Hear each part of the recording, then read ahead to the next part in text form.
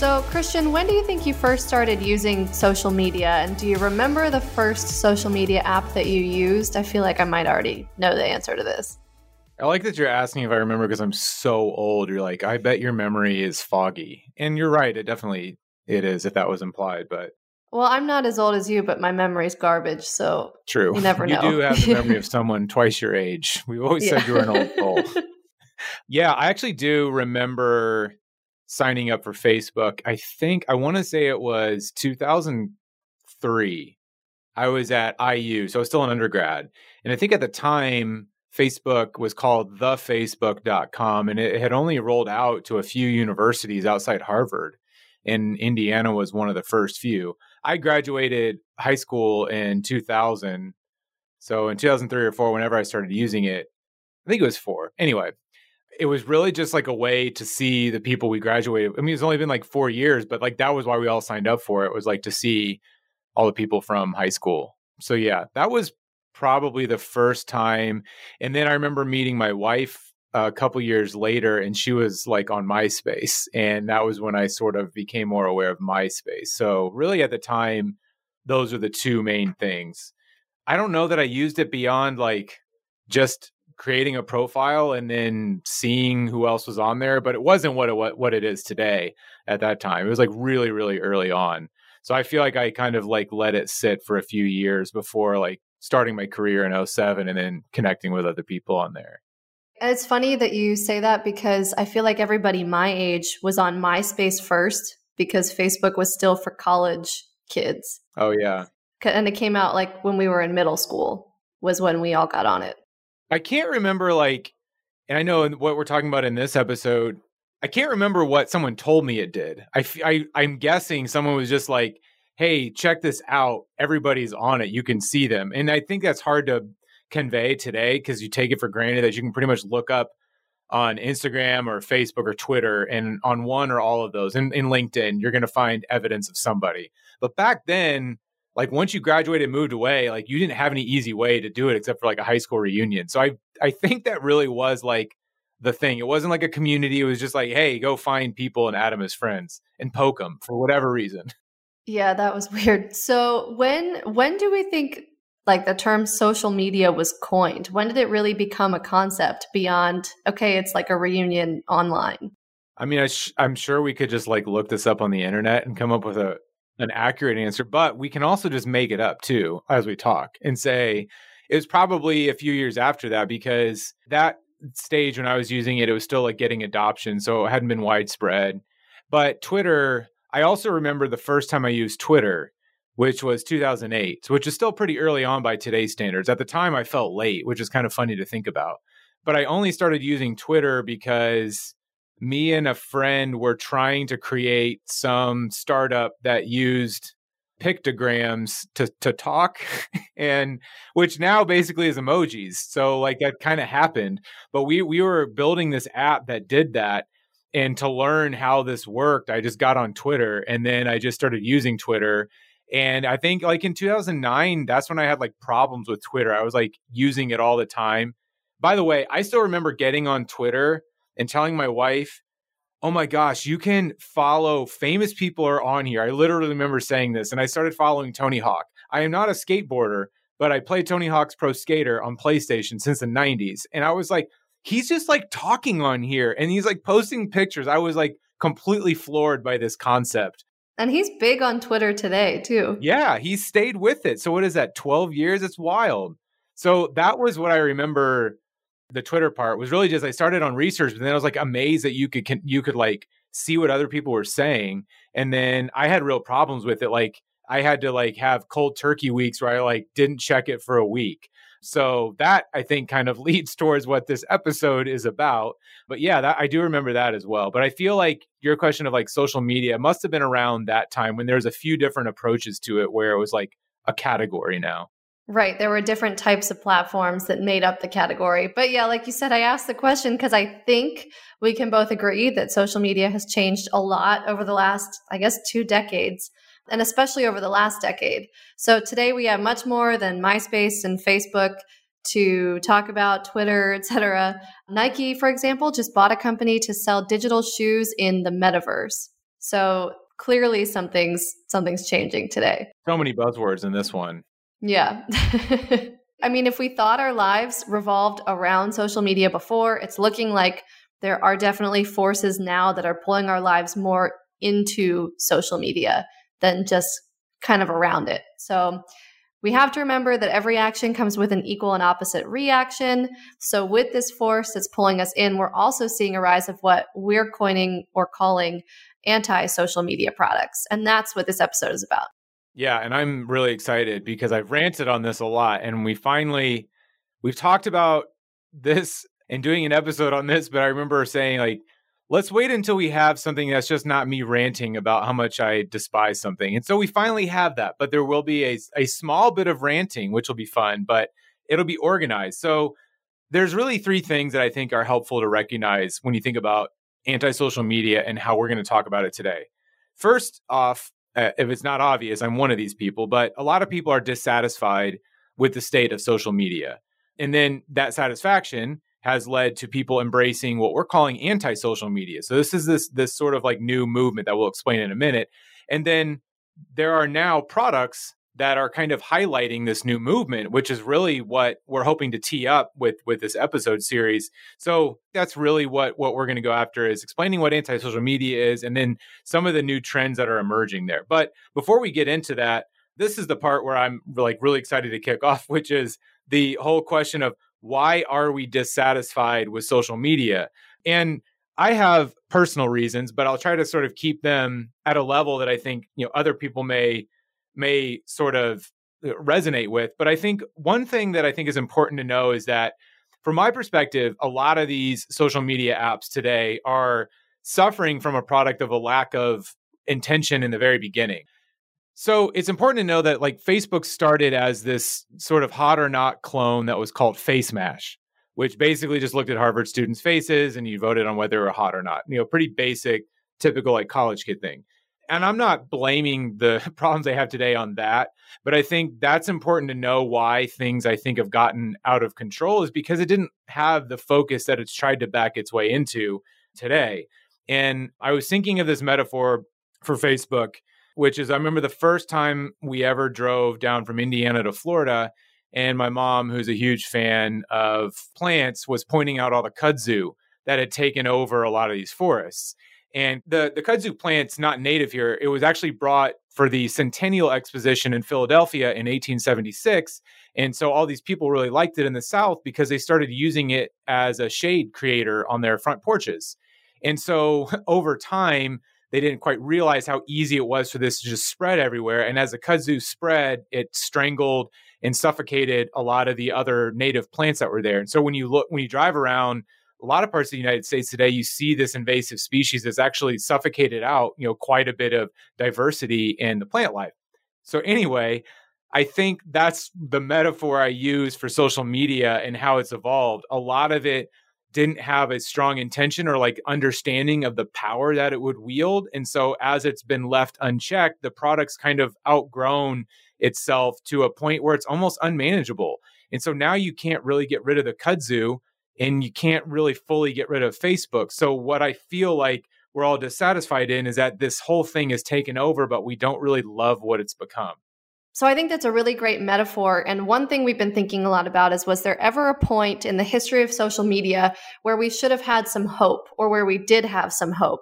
Did it ever have promise, or was it always doomed to fail? So it's kind of like that point in your story where people were using the kudzu as shade, because at that point in time, it was doing something great. It was serving, it hadn't blown up yet. It hadn't become invasive. It was just solving a problem or making their lives better. And I think there might have been a short window of that with social media. I remember being really excited when Instagram first came out, because I remember that's the point when I started to get a little bit frustrated with Facebook and people just dumping hundreds of photos at once. And there's never any way anyone would go through everybody else's 200 photo album unless, they were a stalker or their mom or, both. So I remember being excited when Instagram came out because I was like, oh, this is great. It's going to be so much more curated, one photo at a time, not a lot of noise. Everybody's just going to post their best stuff. And now obviously Instagram's become overrun with ads and it's not what it was intended to be. I feel like you're hitting on something that I know this is a product podcast, but the business model, I think, is one of the sort of toxic, maybe, I don't know, engines that drives these, which is ads. Because I agree with you. I think there's a point that Facebook had promise. I think, several years ago when they started touting its ability to like drive communities and Twitter talking about the Arab Spring and all that, I actually believe in what they were trying to do. But gosh, that was years ago at this point. And there's been so many things that have not improved since then that have only gotten worse. And part of that is because it's an ad driven business model. So if you're driving ads, the ad model is all about eyeballs and attention. So if that's the whole way you make money, everything you build is geared towards that. So even if Facebook believes that they want to build community, it's very counter to how they actually make money and survive, which is to just find the quickest hacks, the biohacks to get eyeballs on things. And that is like the bane of humanity. So they have this thing, which is like, we're very social creatures and we're promising to encourage the social side of humanity, except that all the ways we encourage adoption are like the reptilian side of our brain. And that's the sort of juxtaposition that plagues Facebook today, in my opinion, which is like, your very existence is predicated on something that is completely counter to what you're trying to do. I feel like a sign that it's not good is when you have to sit with your kids, which I have had to do to explain how or when they're even allowed to use social media. And I was thinking about this before the show, that alone is not bad. I mean, you have to teach people how to drive cars and you get a driver's test and you have a license. And so to some degree, what my wife and I wrote up for our kids about how to use social media was similar, except that I think it's more like smoking. And it's like, at some point, you shouldn't smoke. And so now their kids are like, this is so bad and toxic that you shouldn't do it. But I don't think it has to be that way. I think that we could design it in a way that encourages these great things, but it's built and founded on something different. I would love to have a conversation about social media that is much more like driving a car, safety, guidelines, but there's immense value, than I am now, which is more like smoking. It will kill you and like make your life worse and cause addictions.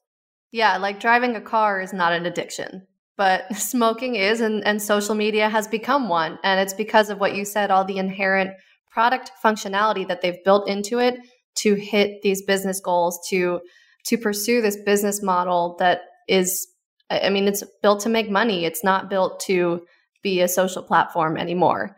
And in the last year alone, we saw a lot of news that has been bringing up some concerning information. I don't think anybody was surprised. Obviously, social media has been doing a lot of harm to a lot of different groups of people in the last couple years. We had the former Facebook product manager blow the whistle on a horde of research that showed Facebook and Instagram are harmful for teens and especially teenage girls. And I think, like you said, where you're talking about sitting down with your kids, it's almost like, from a product marketing and brand perspective, we think these companies should have a responsibility to put out some sort of messaging into the world, or at least put out some guidelines, or maybe not even build this kind of functionality into their platforms in the first place. But once they shirk that responsibility, you have a responsibility as a parent to your kids to sit down with them and say, okay, look, here is what you need to be focused on. Here's what you need to be careful of. Yeah. As you're talking, I'm like, I don't know what I would do if I was Facebook, because you're talking about product marketing and brand. And I was going to ask, like, what do you think about even rebranding to Meta, which I guess is tied to the metaverse. But I think a lot of criticism is like, you're rebranding to try to get away from your problems. But I don't know what else you do. Sometimes that works, but with Facebook, it's so overgrown. It's so invasive at this point that the rebrand was more of an eye roll than a change in perception, because everybody already knows Facebook. Everybody knows what they've been doing, what they're capable of. And it's not like they're going to turn that off overnight. And so what's a rebrand going to do? I mean, I don't know all the specifics of what Twitter's doing with their paid models, but I think if I contrast maybe the different approaches to social media they've taken, I think, Twitter still has a lot of social problems they've helped create as well. But I've liked that they seem to be trying different revenue models. So the paid versions that you don't have promoted tweets or the ability to, delete or edit tweets, like, I respect that they are really productizing what they have to try to get out away from what they've been in the past. Because if you look at Facebook, I truly don't know how they get out of what they've created. They're way too big at this point to just say we're going to change our business model. And I truly believe that's the only way out of where they sit today. But that also provides a good backdrop for, I think, what we're talking about today, which is when there's a big, large Goliath or monopoly, we all get afraid that it's going to take over our lives. But typically what happens in those processes is upstarts come out and challenge the status quo. And I think that's what's exciting about this episode is we get to talk about this trend of anti-social media that is actually pushing against that. Right. So rant part of the episode is over.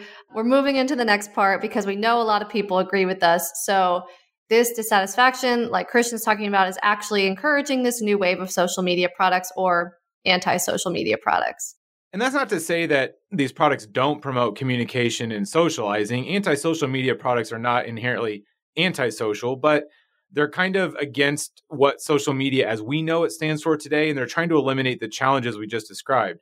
And I think they do that through product design and in a lot of ways through product brand.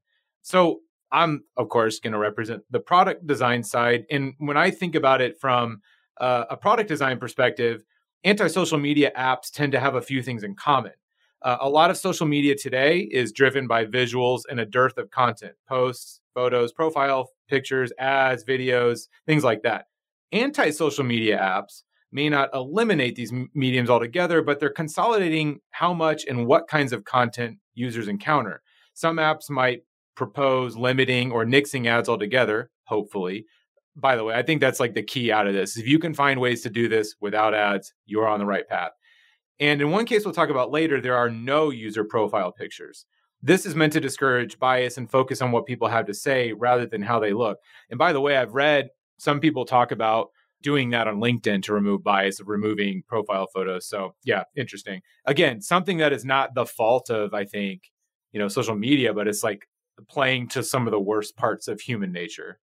So one of the things from a design perspective, I guess one thing I would offer that anti-social media apps are starting to do and should continue doing is really be a lot more focused in the way they're offering. I think when you look at the explosion of social media, it's been for everybody everywhere. I mean, you have a billion or a few billion people on Facebook. And so all of these things are geared towards everybody. And when that happens, I truly think it's almost like the Wild West in the 1800s in the US. Like all of this open land was lawless because people were just roaming free and they had no guidelines. And it was just felt like an infinite expanse of land.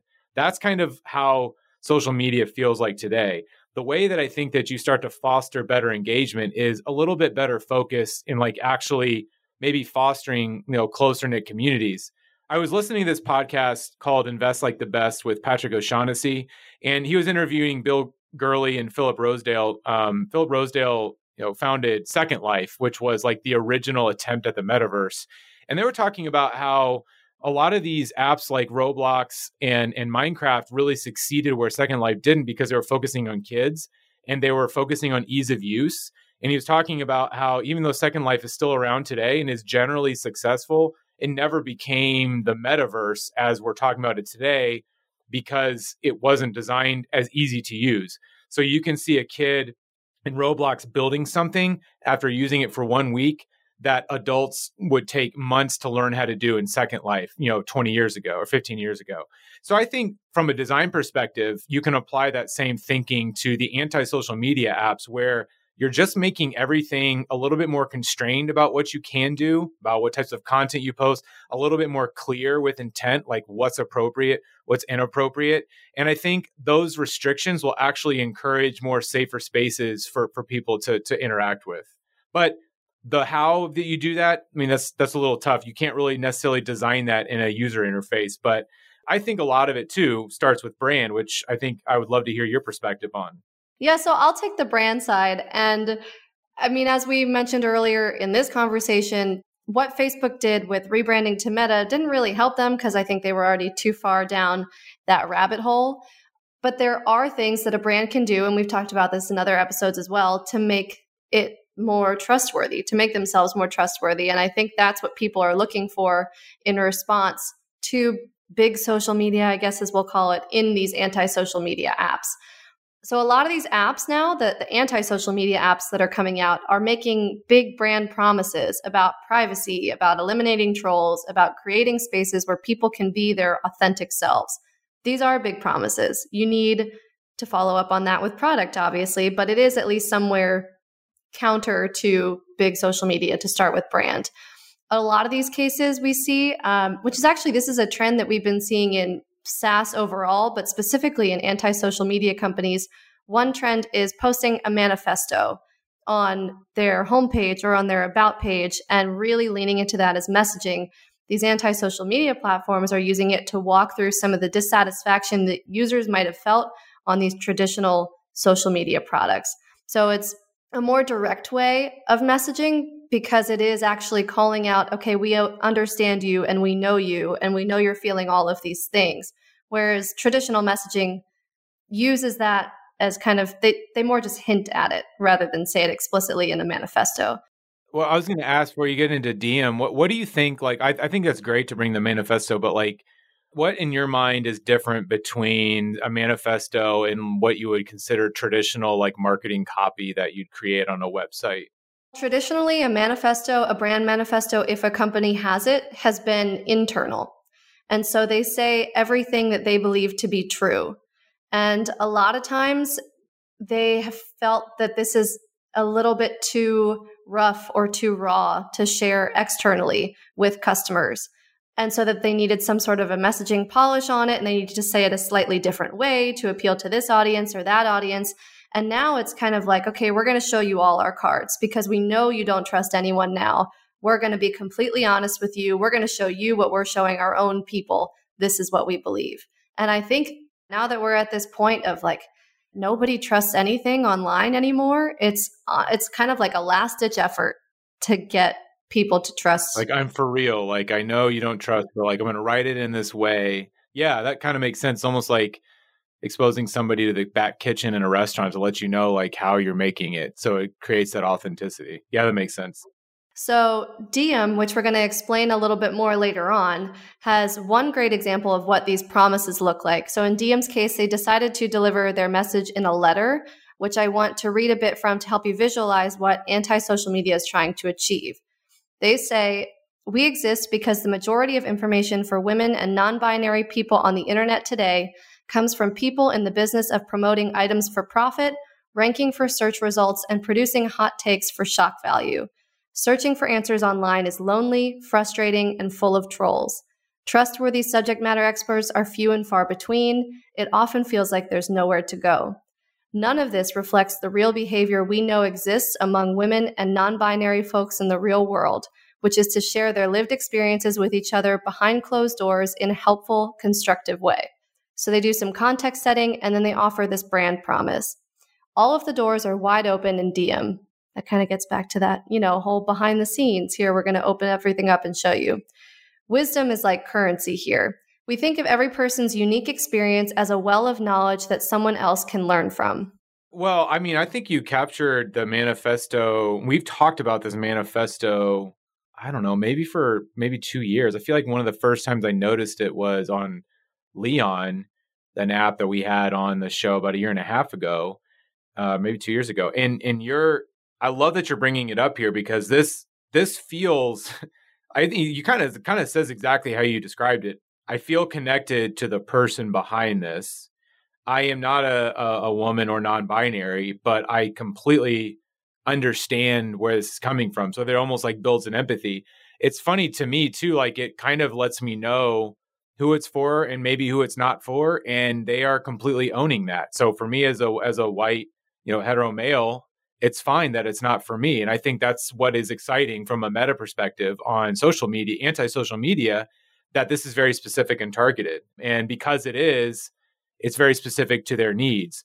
I also love, this is like so simple, but how it says it doesn't reflect the real behavior we know exists. And that's so true, how a lot of social media has created such a misconception about actual life. Like even the things and the trolls that are on there are often not like that in real life. It's such a weird dysmorphic, reality dysmorphic thing. So I love that they hit on that. Yeah, because people online, I mean, this has been true since the internet has existed, that people online, because they can be anonymous or because they can be removed from what they're interacting with and who they're interacting with, they tend to act in ways that they might typically not in person, and sometimes in the worst ways. So what I also feel like this does is it does start, I imagine for people that do resonate, starts to feel like there's something for them. And I think this is something that you observe in the real world. Like you'll see communities that are targeted community centers or like an Elks Lodge or like a VA, hospital. Like there's a bunch of things in the real world that are for particular groups of people. And I think in general, we don't have problems with a lot of these exclusionary things. Now we do when it is, holding back other people, but not when it's like really fostering community that's healthy. And so I feel like looking at a manifesto like that, it does start to give me images of some of these more healthy, like real world communities that exist. But I think, getting to the product perspective, I think, all right, if you're going to make this promise, it's really incumbent on you to actually make that happen, to keep the trolls out, to like really foster those sorts of things. Right. They're like really niche clubs. Not necessarily exclusive, but you're not going to join it if you're not interested in it or if the topic or the criteria doesn't apply to you. Exactly. I like that. I mean, it's like you're not going to troll a book club in real life because you didn't read the book. So why would you go to it? So how can they replicate that? Okay. So well, you've already started, Megan. Let's wrap this up with our third point. Like we started with why there's a dissatisfaction with social media, the counter movement of anti-social media. Now let's get to some examples. I mean, this is for the better product listeners out there who listen to this to celebrate great products. So of course, after all this, bearing with us through our rants, we did find a few examples of anti-social media apps that are worth watching this year. The first one that's on our mind is one we already talked a bit about, Diem. And to make sure you know, it's sort of like Carpe Diem, DIEM. It's a really interesting product in beta right now. And it's being pitched as a, quote, social universe for women and non-binary people. And it's taking several bold steps on its product design to get there. As one example, there's no profile pictures on the app, so users can focus more on what a person has to say rather than what they look like. And I mentioned that earlier about the LinkedIn aspect, but I think that that's really interesting to do as well here. So when anyone signs up for a profile, they aren't admitted until they write their first post. So I think that that's important from a design perspective. You can't get rid of one thing without, changing another thing. So they've gotten rid of this sort of focus on the profile photo, but now they're forcing you to write their first post. So there is still this concept of making a first impression or conveying who you are. It's just they're giving you a way to do it that's maybe not as superficial as just looking at someone's headshot. So anyway, I love that. I love that start for Diem. Right. And the post functionality is because conversations are at the core of Diem. And I think it creates this atmosphere where everybody, if you want to be in this space, you are going to need to participate. You're going to bring your own original thoughts. You're not just going to come in here, see what everybody else is saying, and then troll everything they say. And they're also trying to elevate these conversations by bringing in industry experts to be dedicated hosts of spaces and of conversations in order to make this just a little bit more intellectual and a little bit more worth engaging in. Another product we're looking at here is Glasp. That's GLASP. We came across Glasp thanks to all of you in the Better Product community when one of our community managers actually met a founding product manager there. So Glasp is in beta, and it's pitched as a place for learning. Glasp proposes doing this through a process of collecting insights that you find online. So you can mark these insights, you can share them with your followers, and you can do this all with the help of a browser plugin. So it doesn't matter what website you're on, you can pull anything you find into Glasp. It's kind of like a note-taking app, almost like an Evernote, where you highlight and annotate material as you encounter it online. But then rather than keep that information for yourself, it feeds into a profile that other people can see. And then they get pretty philosophical with their brand as well. Glasp's mission and brand promise to users is all about leaving your digital legacy for humanity, which you might think, I feel like my mom has told me this every time I post something on social media. She's like, you're leaving something for people to see. Like, that's going to be out there. That's, nature of the internet is whatever you put out there is going to be your legacy. But it sounds like they're trying to up level it a little bit and make it a little bit more thoughtful.